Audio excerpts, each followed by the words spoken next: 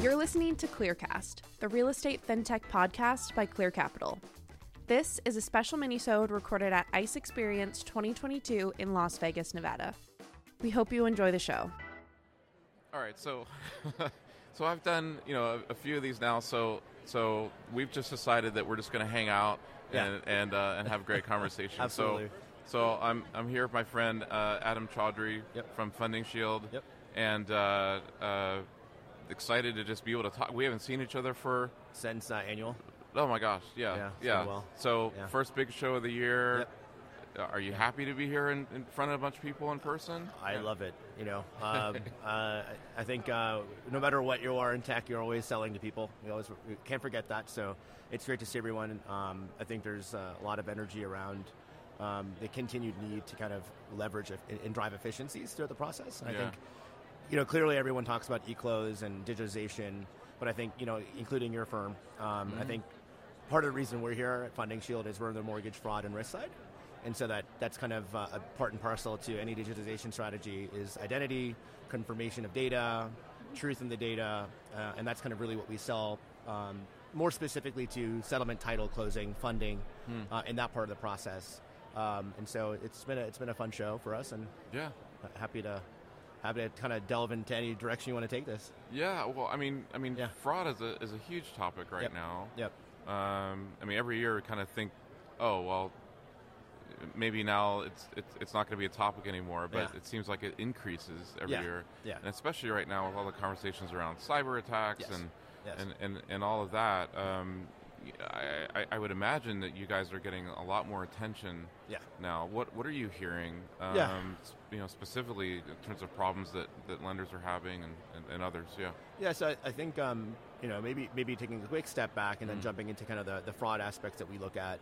So kind of high level Funding Shield, we drive the automation around wire fraud and title fraud prevention, and what that really means is we're helping money go to the right place as part of the mortgage closing process, funding process, disbursement processes.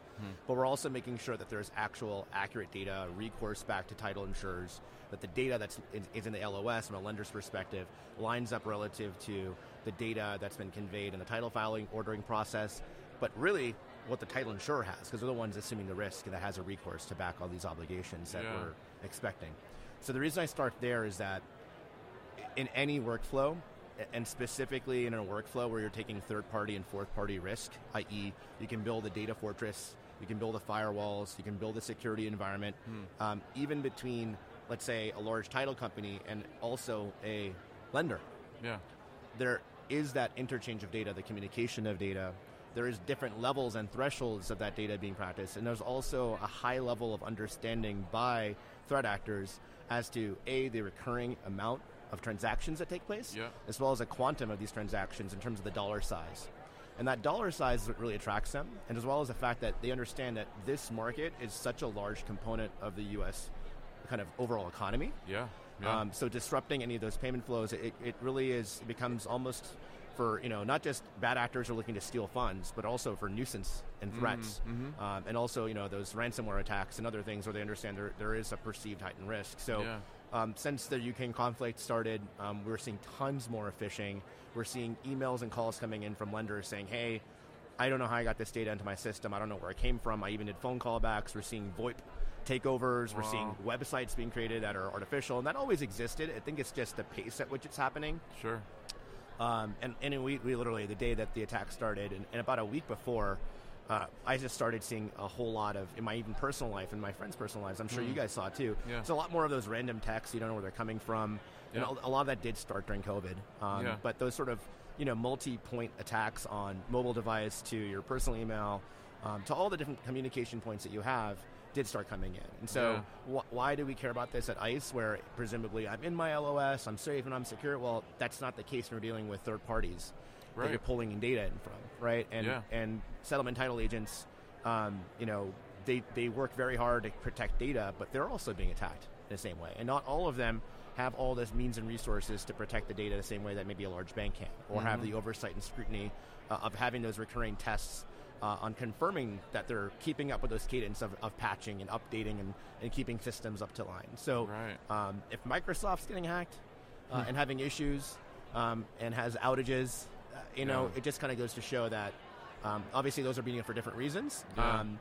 There's definitely a lot of threat activity going on. But I think, one of the things we were talking about earlier is like what's going on in this conference and what are we seeing? Yeah.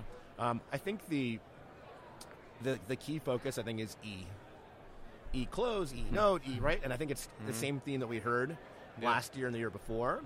But I still think that some of the conversations I've been having with some of the more senior, kind of lenders and some of the folks that are on the lender side are saying education's needed. Okay. I think the adoption numbers are not there. So there's a lot of spend on it. Yeah. But there's not necessarily a lot of utilization of it. And I think if we can marry up this digital journey, right, the provenance of my signature on a piece of paper is a lot more comfortable for a consumer than a relatively unknown or a new way of a digital contract signage, right? So people sometimes we kind of forget that because we get so enveloped in the consumer experience. Yes. Sometimes we kind of forget, like, I have done and signed, this document. I feel good. I know I did it. I know it was me. Right. So even getting down those brass tacks kind of conversations around risk and fraud and almost needing that tangible. Yes. Right. Right. And all of it comes down to identity. A lot of it is confirming identity, converting validity of parties. So I think that's been really good for us in many ways. But we can't be, we can't ignore the headwinds, right? The challenges, the volatility in the market. We had and even from fintechs. Yesterday, you had day before yesterday, a firm couldn't make a $500 million ABS deal. It was the first failed ABS deal probably since the credit crisis. Wow. And that has a lot to do with their practices in the buy now, pay later space. So a lot of these fintechs have been moving so fast to get these dollars in front of, and solutions in front of consumers, and now the regulatory piece is coming in, right? Yeah, and so the regulators are catching up, the DOJ is catching up, saying, hold on a second, are you doing enough to protect consumers? You can't just say, hey, I have this wrapper as a technology firm and absolve myself of liability and keep on innovating faster than the regulators are coming. At the end of the day, what's the core transaction and what's the risks that core transaction present? Yeah. And that's how we build our business. That's how, when I was at banks, we built my portfolio of businesses when I was on the banking side and investment banking side. And that's how prudent players will always act. And that doesn't mean that a firm probably had any bad intentions, but unfortunately the market interpreted it that way, and there's some risk there. So interesting. I mean, this is an area that isn't talked about a lot in terms of really the bridge between the real estate transaction and the mortgage. Yeah. From a funding standpoint, right? And this is often kind of covered behind the scenes, and people just expect it to work. They expect that when money gets sent, it's going to go to the right place. Yep. But that doesn't always happen. I mean, what's sort of the percentage of time that things don't work out the way that you would expect? So the way we approach it is, like I said, we approach things, we have a proprietary data set, we have a proprietary technology stack. We're not resellers or repackagers of data. So when we give our data is on our website, you can go to www.fundingshield.com. Every quarter we report our quarterly findings down to the seriatim level of what documents, what licensing issues, what wire issues we found on a percent of transactions. And it's been hovering around 40% of transactions have data elements that at least one element is incorrect, is inaccurate. It could be data inconsistencies, but it's something that gives rise to either a document or transaction that would have to be cleaned up post-close because it could just be negligence or an error. But this is us finding 40%. Did I hear that right? Yeah. That's so 40% of our clients' transactions. It used to be about 25 to 26. During COVID, the numbers went up. It hit about 49% in Q3. It came back down about 40%. Oh my gosh. Down to wires, it's maybe a couple percent of wires have some inaccurate data, some altered data. And it could be just, hey, I'm sending my old account information off my title production system, and it could not necessarily be fraud per se, but what it also shows is that same risk element would cause, if it were a fraud, those are the same data elements that would basically be uncovered, and inaccuracies and inconsistencies. So the way we approach this is, hey, it may not be fraud, but this would result in a movement of funds to the wrong location, a loss of time, a need to recover, a increased cost to close, right? And our clients care about that stuff, as well as the fact that a lot of what we do is clean the data that's part of the transaction ahead of close, so that a lot of the post-closing trailing docs are improved.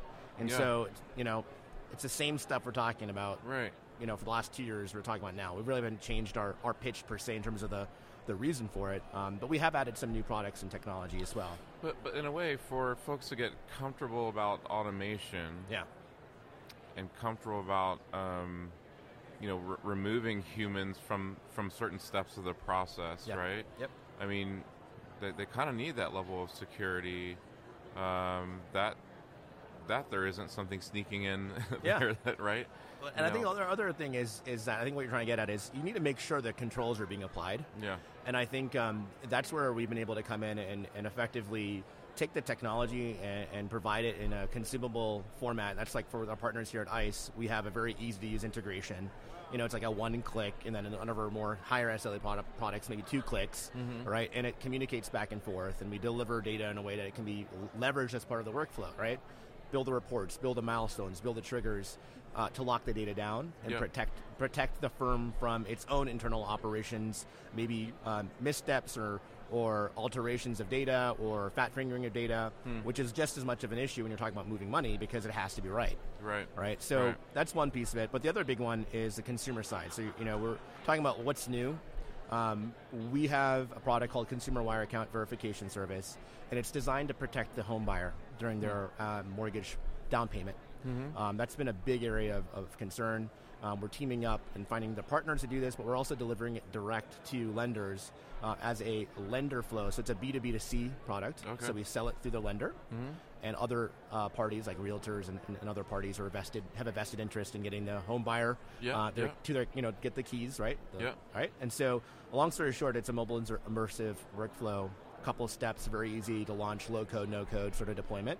And now we're looking for the right partners to kind of distribute that product through, as well as the right product partners, as well as lenders at a scale who've asked us to develop this. And then we actually built it for a money center bank who needed this as part of their tolerance for errors and wires and customer complaints. As you know, the large money center banks have a very low threshold. And wire payments and down payments for real estate closings was a big area that people were getting defrauded, confused, sending money to the wrong place. And no one likes that feeling of when you send a wire out not knowing where you're sending the money to. We've all been there. And unfortunately, it's not like, it's not a good feeling. So it's a really great product and solution. Hope is not something that you want to be relying on. I hope that it went to the right place, right? Yeah, exactly. So that's the idea here is kind of, and that kind of goes back to trust as well as data validation as part of the consumer experience. And we think there's a strong correlation on the research we've done as well as the feedback we've received from pretty large lenders as well as very large banks and financial institutions about the correlation between consumers' trust in the process being a very big driver of customer satisfaction, especially in a digital workflow. Sure, yeah. Wow. Well, this is super great timing. I think, the intersection of, when you guys started and the need for it now in the market. Super appreciate the time. Enjoyed the conversation as always. Yeah, absolutely. Well, thank you so much.